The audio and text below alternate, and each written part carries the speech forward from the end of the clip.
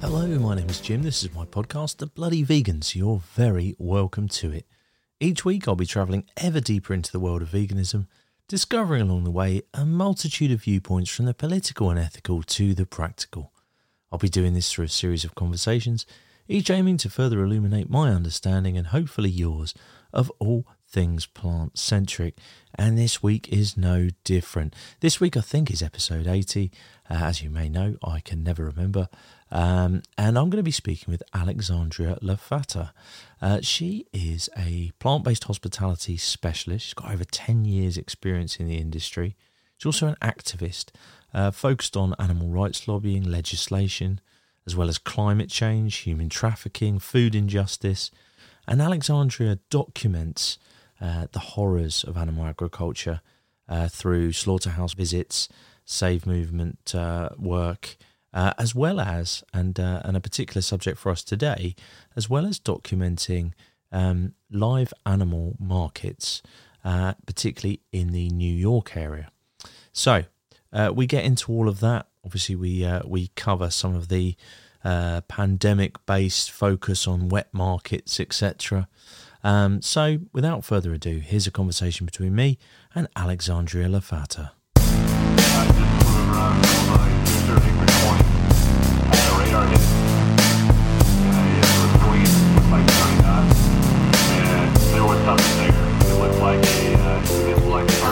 So I actually stopped eating meat from cartoon movies when I was a child. There was a movie Charlotte's Web.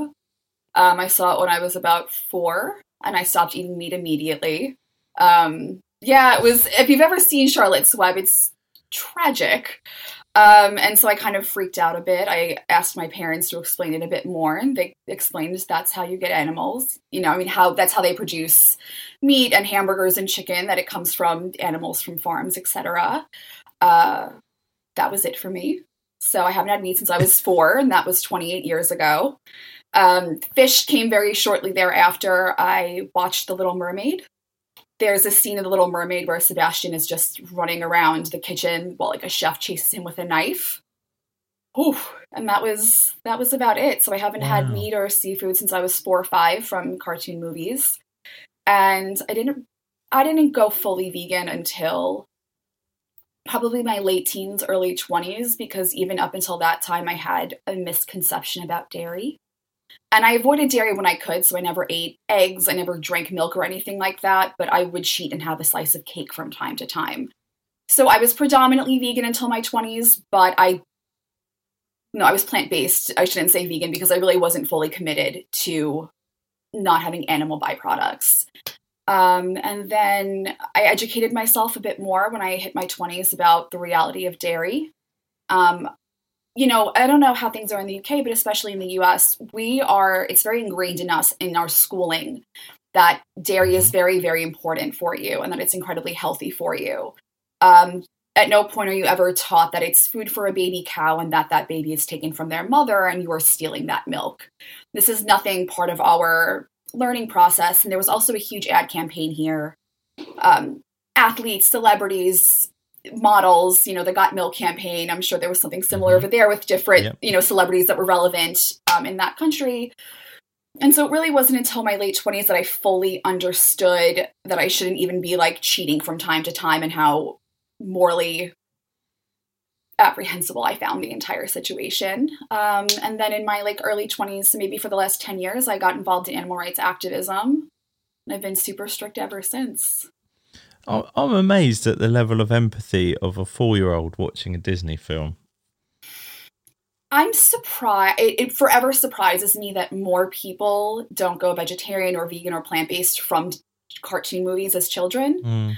There's Dumbo, which shows the exploitation at zoos. And there is, The Fox and the Hound, which is a heartbreaking look at hunting. And Bambi, which also is a heartbreaking look at hunting. And I always watched these movies and was really horrified, and I would cry afterwards. I didn't find them to be joyful, particularly. And my parents didn't push me. I think to an extent they probably assumed it was a phase, but they indulged me. And so I think that was also a big part of it too, is that I was very unnerved by it, and my parents didn't try to force me to consume it anyway. They just started cooking 2 meals for me and working around it.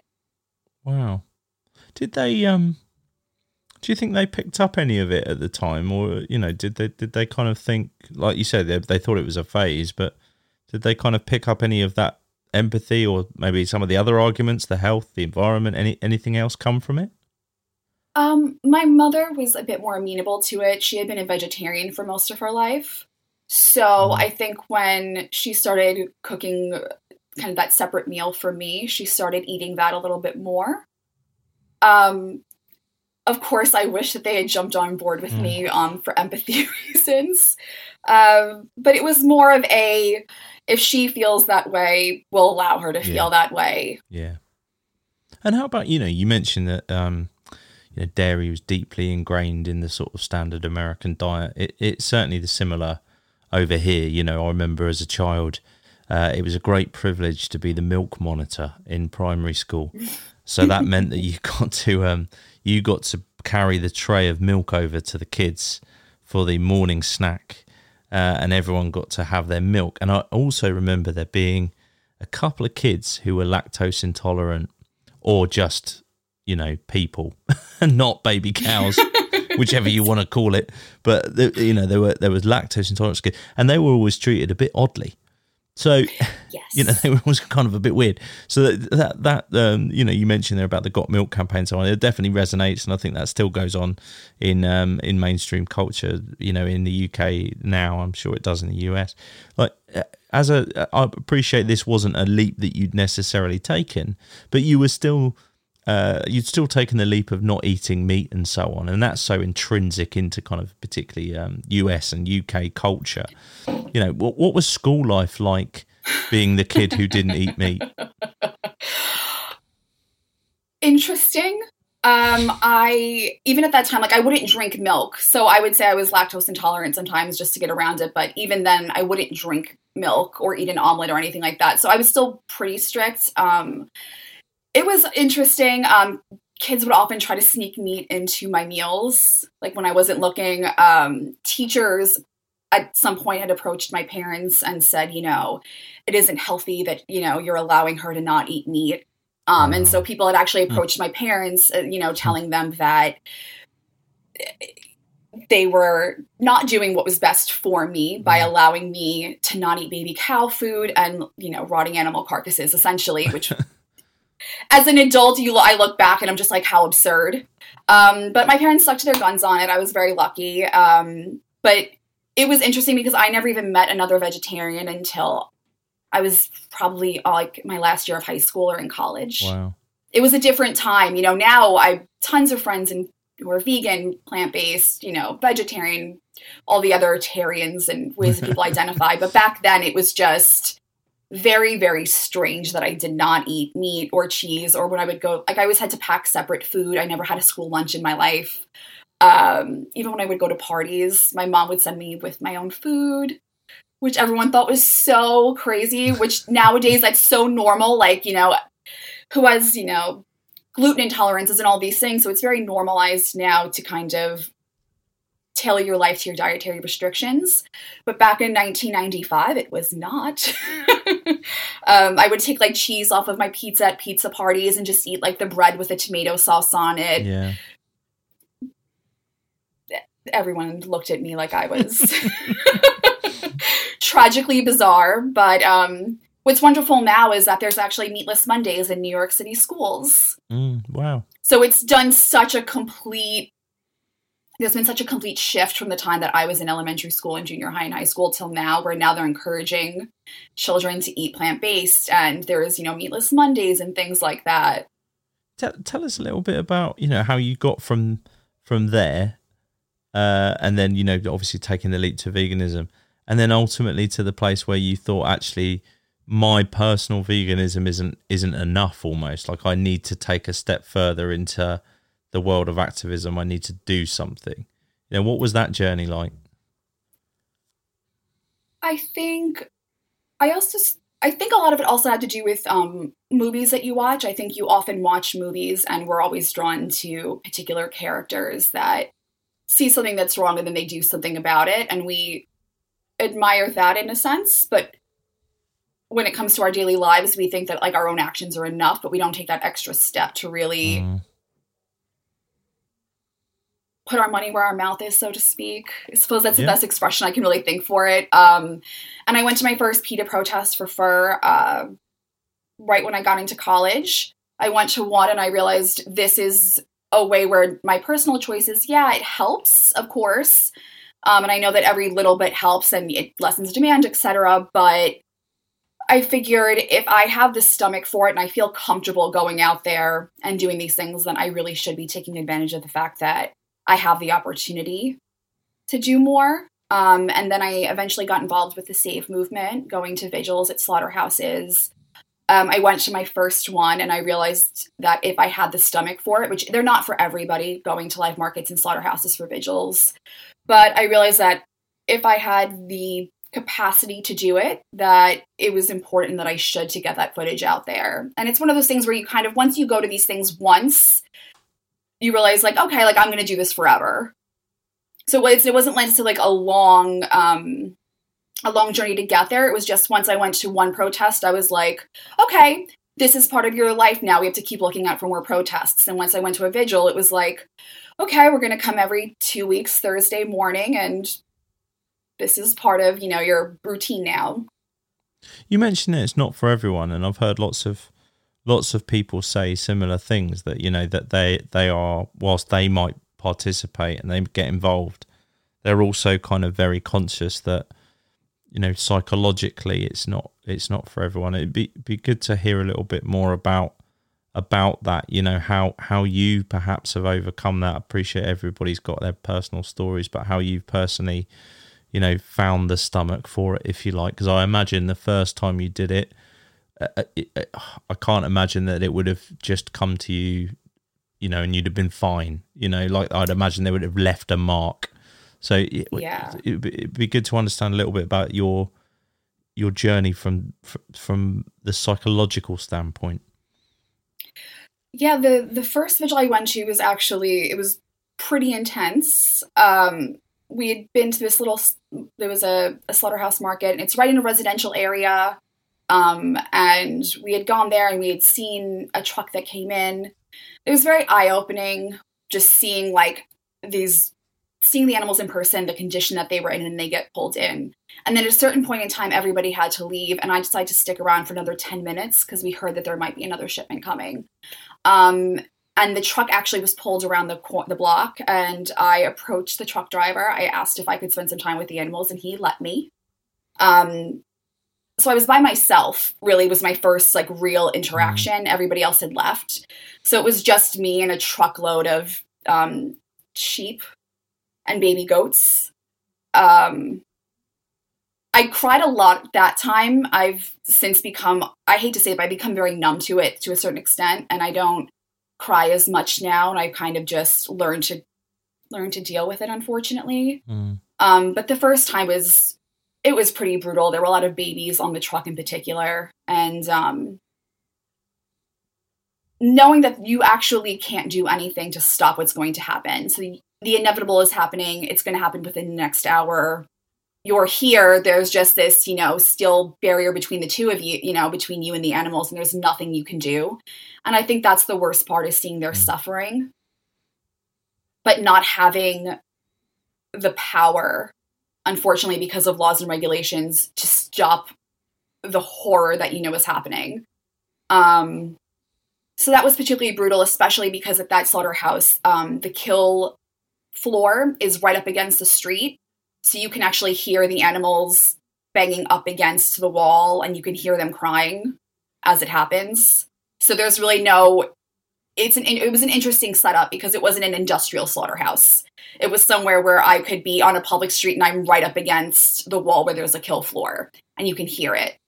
So that was, the first time was particularly rough for me.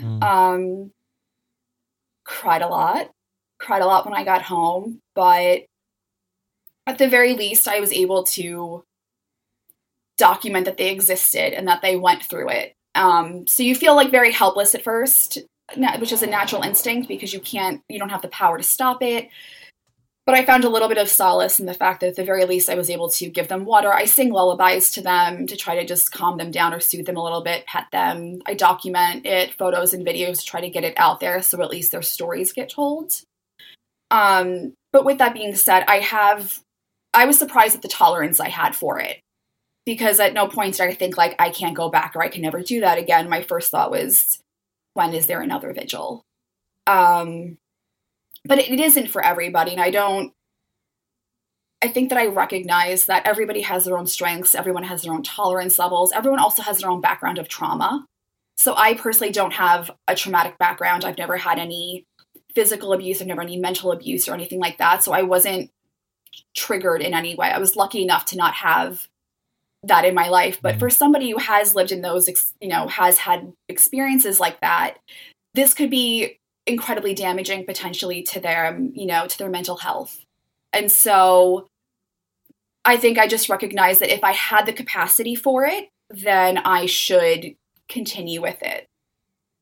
Yeah, no, I completely understand. And more power to you, because those are, incredibly traumatic experiences, and you documenting, like you say, that those lives existed and getting that story told and out there, I think is, incredibly important. On that note, was there, I imagine, like, and what year specifically was this? Were we in an era of social media by this point? At what point did you start almost feeling the effect of being able to post that footage somewhere and almost feel an instant reaction back? Was that at the very beginning, or did this kind of social media bit come slightly later? This was already in the age of Instagram at this point, and so I immediately uploaded things to Instagram that day. And by the end of the day, I had 40 DMs back of like, this is horrible. Like, people who are vegan and plant-based, obviously have a natural inclination to like reach out to you when you post stuff like that. Like, how are you? This is heartbreaking. But it was also, I was surprised at how many people in my life who are like diehard carnivores, who have always like given me, a lot of flack for being vegan, reached out like, oh, or like, that made me cry, or I haven't been able to I wasn't able to eat my lunch today. And so I was able to see this like immediate reaction, which I also think was probably part of the reason too why I decided like, okay, this is for me, like I'm going to keep doing it, because with the age of social media, there really was this like instantaneous reaction, and it was able to get out there so quickly. Yeah, I guess that's, it'd be good to get your view on this. Do you think that's kind of accelerated the save movement, the activist movement in the world of veganism, and generally speaking, have you had positive experiences off the back of that acceleration, or have you also found in this world of polarization that actually it's also come with almost a secondary trauma in the you put yourself out there and you're going to get a lot of heat back? What's your experience been like that, in that world? Definitely a mix of both.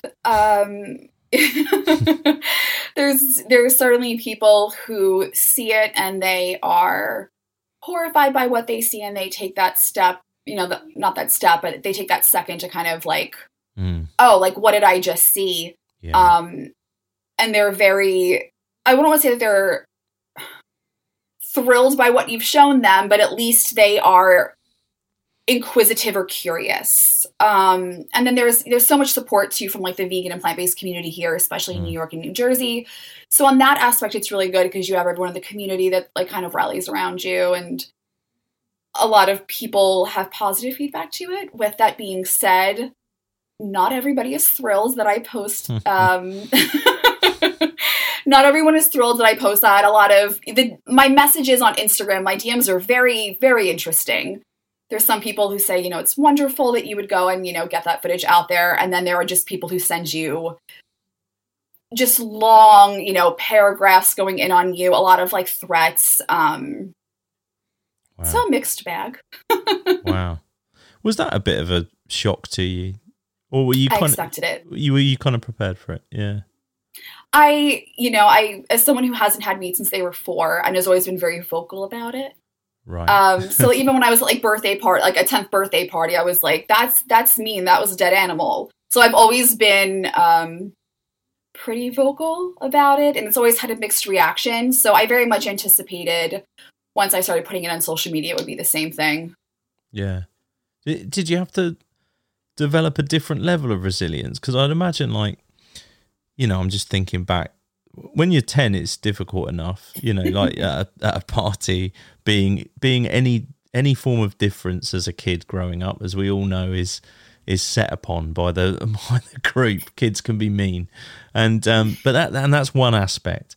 But social media is like that on, you know, on steroids sort of thing. It can be that tenfold, and people particularly probably even worse because they're hiding behind distance, a Wi-Fi connection, and their screen. So was there another level of resilience, even though you know, like you say, you'd been sort of training yourself since 4 years old, really, in you know, I'm going to be an activist and I'm going to have my voice heard.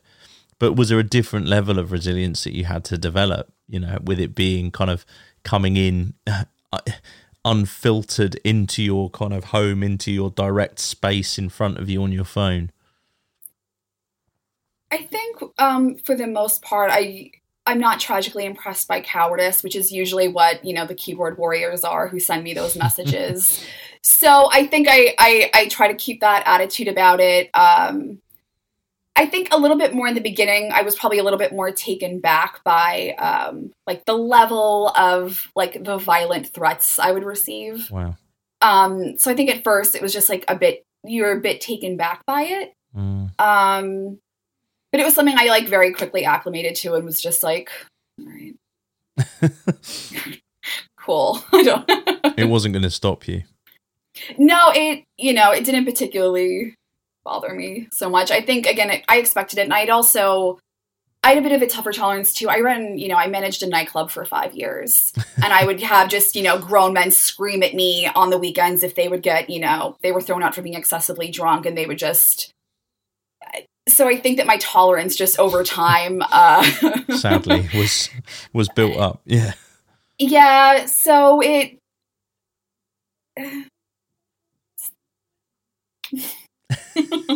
No, I get it totally.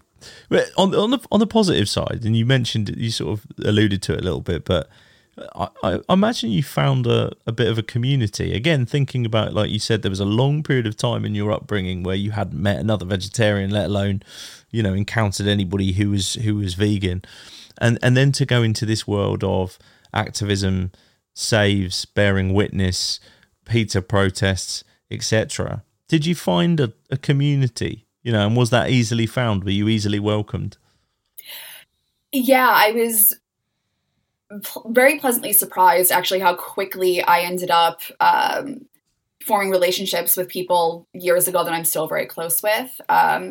It was I remember my first vigil. The organizer of that particular vigil was so nice to me when she saw me walking down the street. She was like, "Are you here for us?" I was like, "Yeah." You know, like, she was so excited that there was like a new person who wanted to come.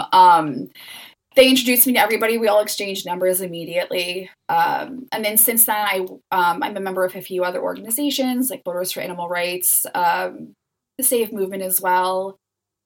And it was interesting. It was kind of an interesting way to go from all of my friends. Everyone eats meat, everyone's eating everything. And then to be able to go out with people who were like, "Oh no, we're going to go to a vegan restaurant." It was like the heavens opened up. So it was very, it was a relief almost. Yeah. No, I imagine it would have been, you know, like you say, just the thought of being able to not be the awkward vegan in a group when you know, you're choosing where to go for dinner. Like just even that comfort of, like, we kind of know where we're gonna, you know, the genre of restaurant isn't up for debate. It will be a vegan restaurant, but which one? Right, which is something it was always like pulling teeth to try to get, you know, my friends to go to a strictly vegan or vegetarian restaurant. And I have a few of my close friends who from time to time would cave and they would indulge me. But as the rule of thumb, you know, they're going to a sushi restaurant or a steakhouse or this place, and it's like, fantastic. And out of principle, I would always get a separate check. And it was never in the sense of like, I'm nickel and diming and don't want to like just evenly split the bill with anybody. It was more like my own like protest to be like, I'm not helping you pay for that chicken. No, ma'am. So it was nice to just go out to a restaurant and even just like equally split a bill 5 ways if you're with 5 people, because I didn't mind putting money towards whatever everyone had with their appetizers and their drinks. That doesn't bother me. It was just a completely even different dining experience, and not having to eat my food across from, an animal that I had just, I remember there was one time I went out from a friend's birthday dinner, and I'd gone to a vigil that morning, and we had a lot of cows there, and they were in really rough condition. Just an awful, awful morning. And then we all went out for my friend's birthday dinner, and 2 got hamburgers and 2 got steaks. And so I'm sitting there, and like that morning I had been singing lullabies and giving water to them and crying. And now I'm sitting across from people who were eating that animal. And so I would say that finding a community was just more of a relief for me than anything, because it just made simple things like going out for drinks and appetizers so much simpler. Yeah. No, I can understand that. And to be honest with you, I'd never really thought about it from that dynamic. But you're absolutely right that there's an extra layer of trauma almost that's brought back every time you then have to interact with the rest of the omnivorous world. The fact that no one cares, that feeling. Mm-hmm. Yeah, like I wonder, like, was this cow sourced from, the live market we were at this morning? Probably not, but there's a possibility. And like that, knowing that would just like, it made the entire experience so unappetizing. And it was, as much as you love your friends who are not, vegan and plant-based, and you want to spend time with them and you want to socialize with them, there's such a disconnect that I'm experiencing, and I'm looking at everything from just like such a different lens. So I think it's really important too for people who are even just getting into eating plant-based or trying to go vegan or trying to get more into activism to at least, establish some form of relationship with a few people who have already done it, because it makes it a lot easier. Yeah. Yeah, 100% it does. Absolutely. There's a point I want to go back to. You mentioned a couple of times in your activism, and I've seen it on your social media profiles, you documenting live markets in New York. And the reason I particularly wanted to draw attention to this and get your viewpoint on it, and I know we talked about it just before we started recording, but is in the last year, obviously there's been a real spotlight on wet markets, and the source of the pandemic has been essentially sort of pinpointed down, outside of some conspiracy theorists, but has been pinpointed down to a wet market in Wuhan and so on. I think people would be surprised to learn, based on the mainstream media narrative, that these markets aren't the exclusive right of China. I'd love to get your view on it, your experience with it, and your perspective on that mainstream narrative. I was horrified, first and foremost. I was very horrified with the very racist reaction that people have had. And this idea that this is something that only comes from Asia, and this is something that's only done there, and that's just simply not true. Wet markets, live markets, markets like that, they're in every country. This is nothing unique to one, area or region. And I was really disappointed by the way that the media kind of covered it, to say that, like, because they would often refer to it as like the wet markets that you predominantly see in China and parts of Asia, and they kept kind of making it seem like this was something unique to, other countries and continents, and not the United States. And I, even to this day, we've barely seen any media coverage of okay, so if this is how the pandemic can arise from this type of market, what about the ones that we have here that are just as filthy, just as unregulated? And to pinpoint that on, you know, one country or one, is such a,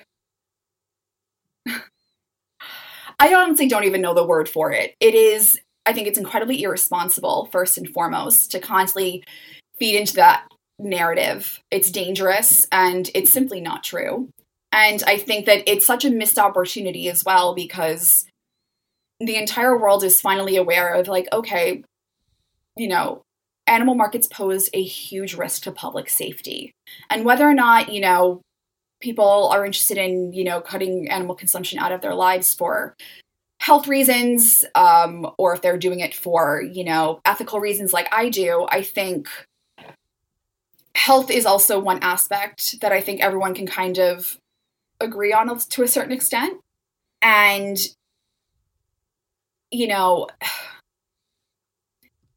to not acknowledge that almost every country, probably every country, I'm saying almost every country because I don't know for sure, but it's a safe assumption that a predominant amount of countries and continents all over the world have these wet markets, live markets, and even so much so that in, kind of the animal activism community I'm in, we do not even use the term wet market anymore. We simply say live animal market, because unfortunately the media took this term wet market and made it sound so specific to China, like they don't exist everywhere else, that we try to use the term like live animal market now to show like, no, they're everywhere. And you cannot blame and act like it's so specific to one country when that simply isn't true. And I think I had hoped that a global pandemic caused from eating animals would cause, every country to be a little bit more introspective and say, well, do we have them here?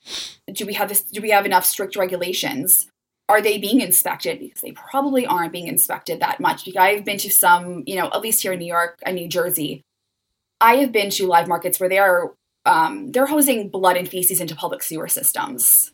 So, the next pandemic or the next, outbreak, it could very just as easily have come from New Jersey or New York. And I think that it's such a missed opportunity for the world not to be saying like, well, what are we doing in our, specific areas that could also contribute to a global pandemic like this? And I think that the narrative that the media's come up with I think it's been proven how dangerous it is. And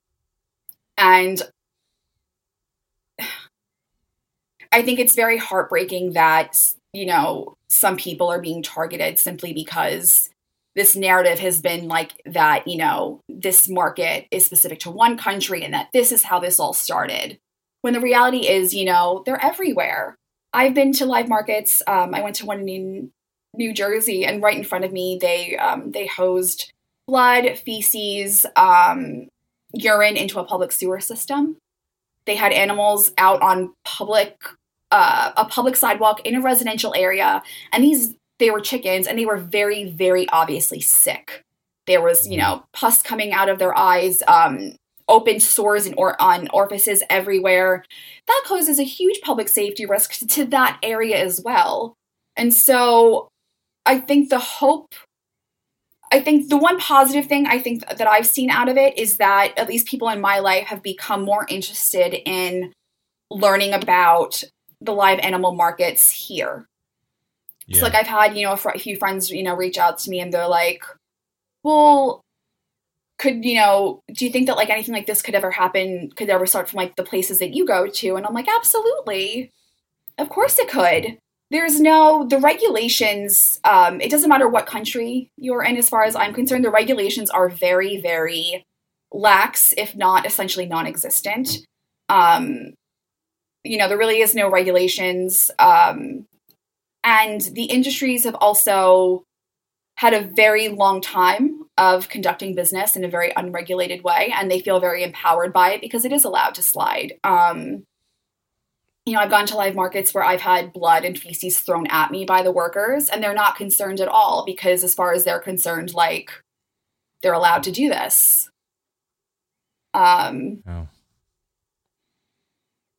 It's just shocking, really. Well, your view on the the why that mainstream narrative hasn't been adopted. Do you think it's as simple as there's a profit motive there and the kind of the mainstream media is kind of in on that, if you like, that if we start turning the spotlight onto sort of Western animal agriculture, whether it be through a live animal market in New York or any other aspect of factory farming, etc., then the whole sort of house of cards topples down. Do you think it's that combined with racism? What's your kind of your view?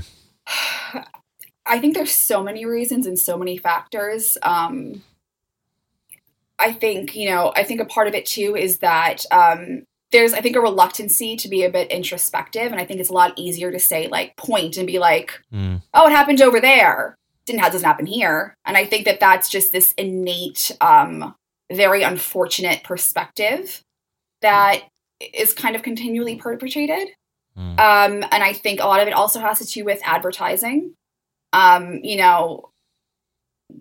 watch the news and, you're going to see a few commercials by, major fast food companies and major meat companies and things like that. And so I know to an extent that does play into it. There's always been a reluctancy, I think, for the media to also go after the animal agriculture industry. Let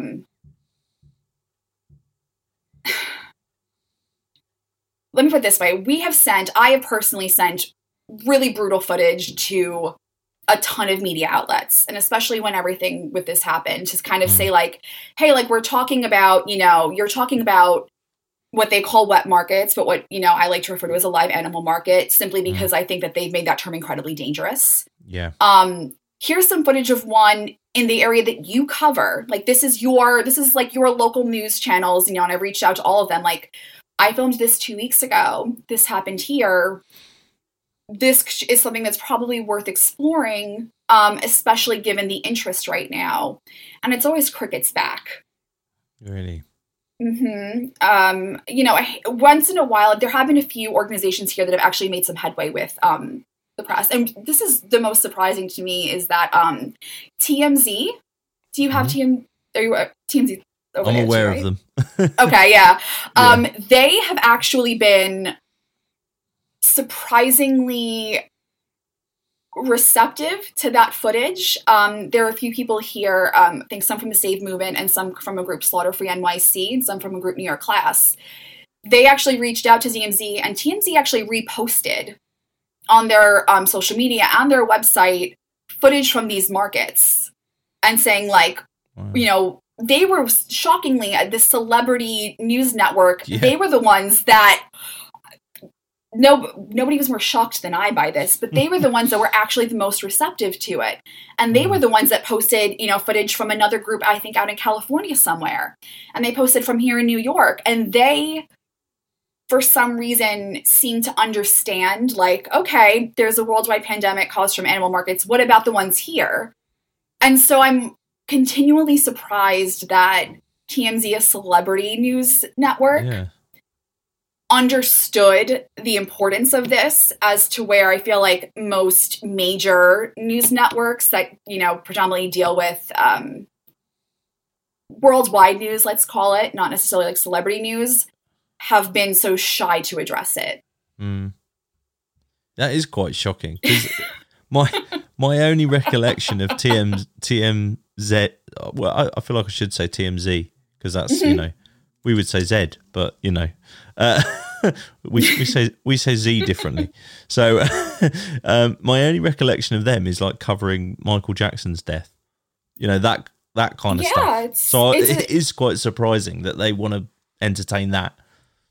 Yeah, so I think that was a pleasant surprise for a lot of us in the community. Was like, okay, fantastic. Like, I think that also shows too how, I think for me too, that also amplified how hard it is to get these major news networks to actually cover topics like this, because they were reluctant to, but you have TMZ that was open to doing it.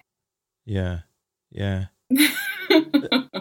Oh, in your experience, being outside of a a live animal market, like you say, and you were experiencing hostility from the folks who work there and so on. And I kind of, I would have thought that would be expected. But I'm intrigued as to, these are, like you say, situated often in residential areas, in places where people are going to and from work, people are walking by, things are going on, it's part of a community.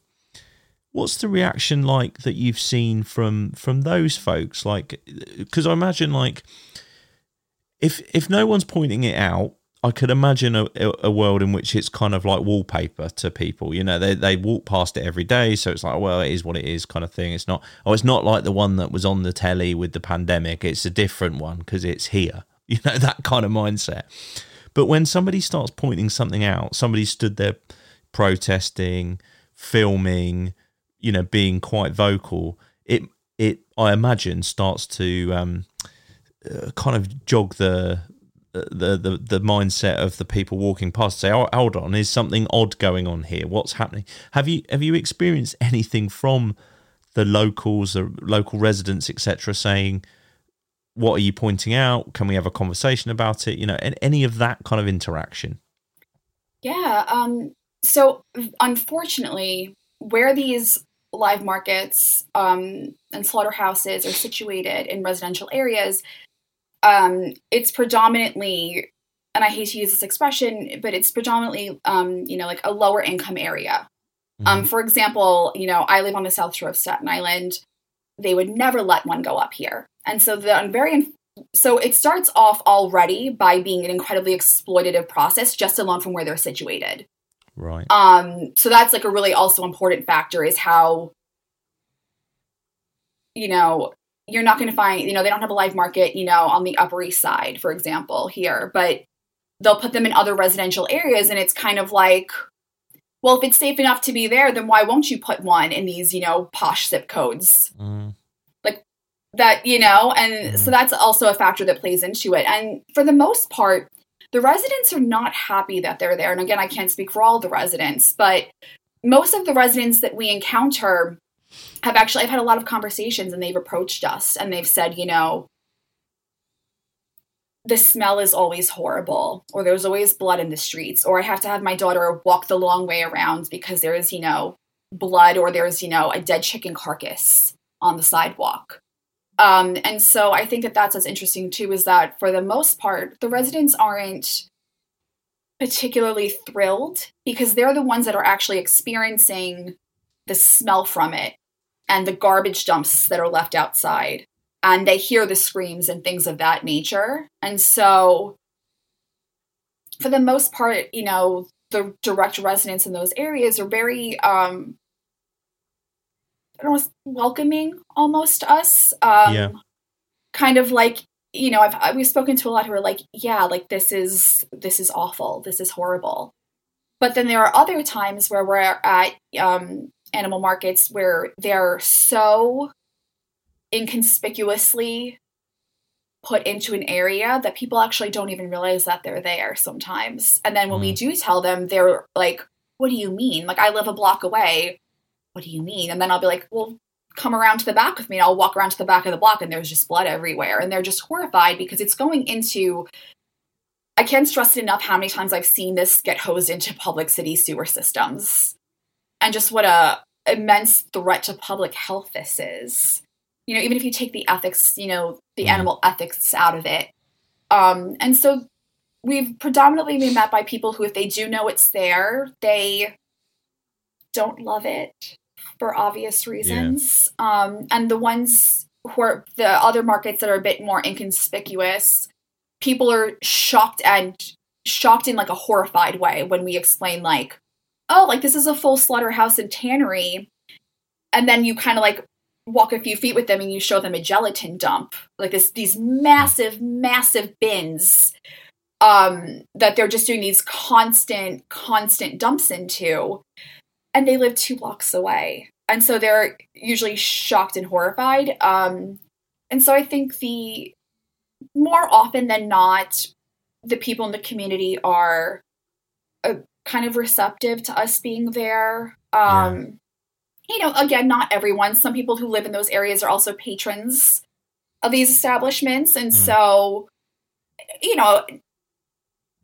but with that being said, I've never had a negative or a heated interaction with somebody who lived nearby them. Even if we do have, if they walk by me and they go in and they buy something and they leave, we don't try to get into an argument with them or anything like that. So for the most part, everyone's amenable to it. And if they do live there and they support that, that market as a patron, we kind of just allow them to go in and out without having an interaction.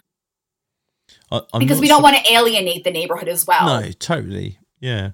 No, I can completely understand.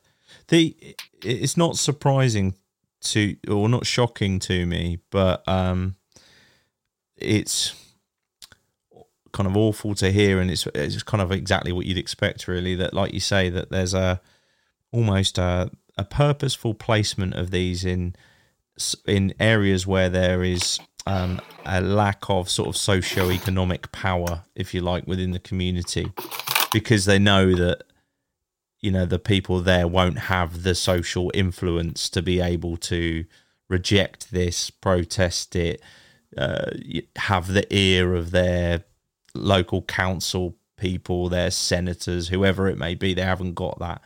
So it's I suppose more evidence of an oppressive system, not just from an animal welfare point of view, but on people with lower incomes. You could probably link this to education systems. It's kind of all systems.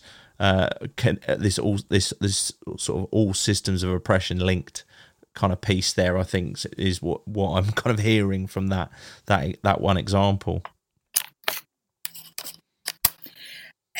Yeah, and I also too, it's also very important when I talk about live markets, also to say, it's also very easy to demonize the people who work at these live markets and slaughterhouses. Yeah. And I am very much somebody who tries to also be cognizant and aware of the fact that many of these people do not work there by choice. This is whatever their life situations are, this is the only job that they can get to provide for their family. And, animal agriculture also exploits people, and it does exploit the workers as well. And I think, and I understand kind of the gut reaction sometimes is to be like, well, who works there? Like, these people must be monsters, et cetera. And to kind of want to yell at them when we get there and stuff like that and have these interactions with them. But it's really important to kind of think like, okay, well, how did this person end up working here in the first place? Was this their first job? Did they think when they were younger that this is what they couldn't wait to do? Probably not. They could. There are some people who do enjoy this line of work, but some people are in situations where they cannot obtain other forms of employment and they have to feed themselves and their families. And so, the entire situation is complicated, to say the least. And so I always try when talking about going to live markets and slaughterhouses that a lot of the workers are also exploited, and oftentimes this is their only means of income. And so I try to develop as good of a rapport as possible as I can with the people who work there. Yeah. Doesn't always work that way. I have had workers chase me with an electric cattle rod. I have, blood feces thrown at me. A lot of threats, like violent threats, sexual threats, things of that nature. But I've also had workers who have kind of expressed to me like, I don't want to be here. I have to be here. And there are, I won't say too much about him, but there was one worker in particular who, he's differently abled. And he expressed to me, like, please don't think I'm a monster. Like, nobody else will hire me. And so it's also important when kind of talking about live markets that, animals are exploited by animal agriculture. Humans are exploited by animal agriculture. The planet is exploited by animal agriculture. Animal agriculture just exploits everyone and everything. And so the hope, at least for me, is that there will be job opportunities created for people who do work at these live markets and slaughterhouses to get out of this line of work. Because it's easy to say, like, you know, they should quit and find anything else to do. But unfortunately, for some of them, that other job opportunity doesn't exist. Yeah, 100%. Again, the systems, the areas that these operations are placed in, there's a purpose to it. You know, it's designed, whether slowly or quickly and deliberately, and it's designed. You know. Yeah, and so it's always interesting. Every time you go, it's a bit different. Like I've said, I've had workers who have been lovely to me while I'm there, as lovely as, you know, the experience can be. And, you know, people in the area who have been, you know, grateful that we're there. But I've also been, like I said, chased with an electric cattle rod and, you know, had customers come in and, you know, curse at me under their breath and stuff like that. So it's, you know, it's a mixed, but like everything in life, you know, there's a lot of dynamics and other things that play into it. And I think that especially for the, you know, animal activism community, like moving forward, I just think it's so important to not leave the exploitation of workers out of the conversation. Especially like for somebody like me, I'm a very privileged white woman. And so for somebody like me to come in to these areas and demonize people who work there, that would be so out of touch and so, it's something that would be easy for somebody like me to say, but,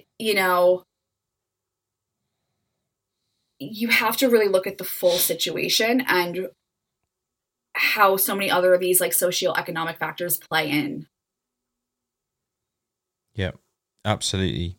You really do. And I think it would be easy for folks who want to get into activism to, like you say, to jump into it with all the sort of vim and vigor and excitement of I'm going to change the world here, and perhaps make some missteps in that, and target the individuals who are ultimately also part of that same system, and don't necessarily want to be there themselves or be doing what they're doing. I think it's a really valid point you make, and sort of sage advice, I think, for anybody going into that world or thinking about it, which sort of actually leads me on to I'd like to get your perspective on this, and I'm just conscious of time, but I really appreciate your view on this. So I'm going to ask anyway.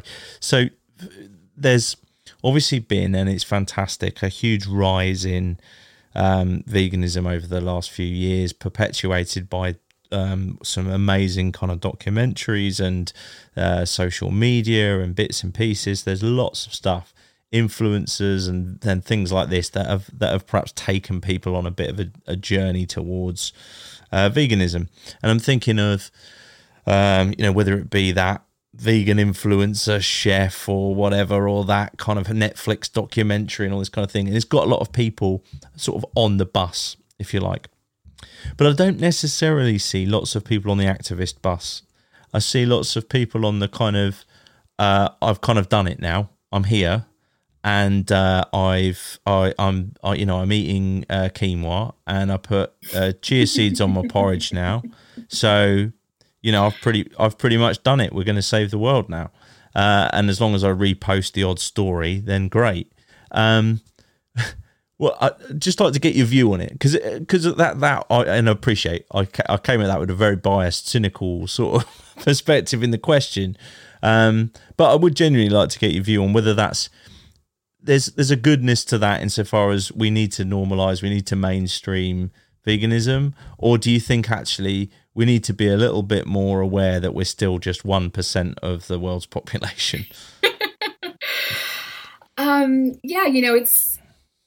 It's obviously tragically exciting to see more people posting and it becoming such a part of mainstream culture, because that will have a direct effect on how companies make decisions moving forward. And, companies that get funded and topics of conversation and all of that is, I'm thrilled, love to, over the moon about all of it. However, I think that everyone in particular has something that they're good at or something that they can bring to the table that they should also be doing in addition to, changing your diet. So if you see things like, sorry, that is, okay, we're good. So if you, so if you, you watch things like Seaspiracy, for example, and you see Seaspiracy and you realize like, okay, maybe you're finally done with seafood. Fingers crossed that the entire world is going to watch it and, act on what they see and make those daily changes in their lives. But I also think it would also be so much more impactful if everyone who decided to make the switch to being plant-based did something in their own lives that kind of just plays off of what they're good at. Like you said, chefs, and seeing more chefs post. And that's incredible. So if you're in the food space, utilize that platform to talk more about the benefits of plant-based eating and things of that nature. If you see things that you don't love, but you want to get involved in activism, but maybe you don't have the time, and a lot of people don't have the luxury of being able to take off of their job to go to a protest, or, maybe public situations like that, make them personally uncomfortable. There are so many different organizations that have online action alerts where you can add on to protests, autofill emails to your local politicians, in support or opposition of, a new law that's coming up.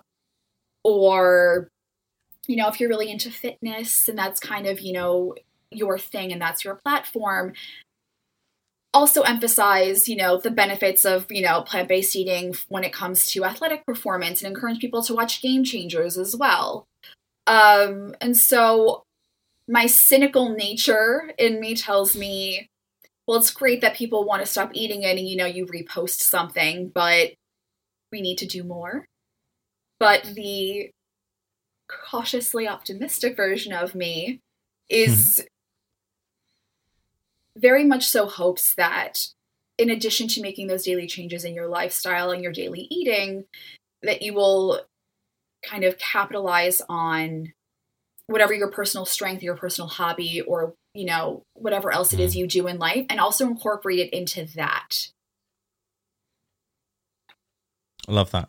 Bring a skill to the table, if you like, whatever that is. Right, whatever that is. Everyone has, everyone has completely different things. Not everybody wants to go to a protest like me and scream, or go to a slaughterhouse. Some people are really great at, they're really interested in politics. And if you're interested in politics, there's so much that you can do right now without, working for government or things like that. Like, I'm involved with a group, Voters for Animal Rights, here in New York City.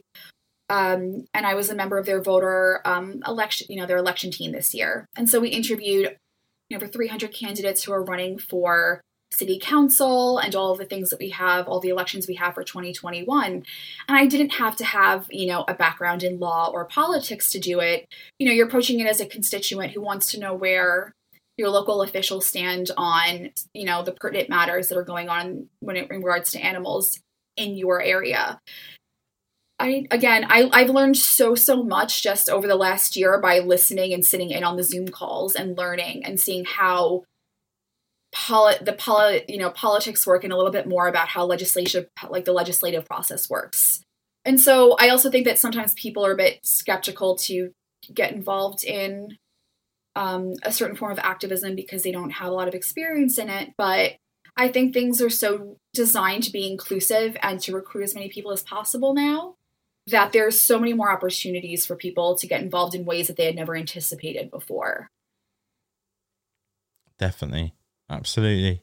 Look, Alex, it's been amazing chatting to you, and I definitely want to get as many of the links to places that you would recommend people start if they're interested in any of the things that you've talked about, and taking that next step. We'll definitely post all of those in the show notes. But thank you so much for your time. It's been awesome chatting with you. I very much appreciate you having me. The podcast is incredible, and I really appreciate that you are showing how varied the world of veganism and, actually is. Cool. Thank you very much. I appreciate it. Cheers, and Alex. Until next time. Bye. Have a lovely evening.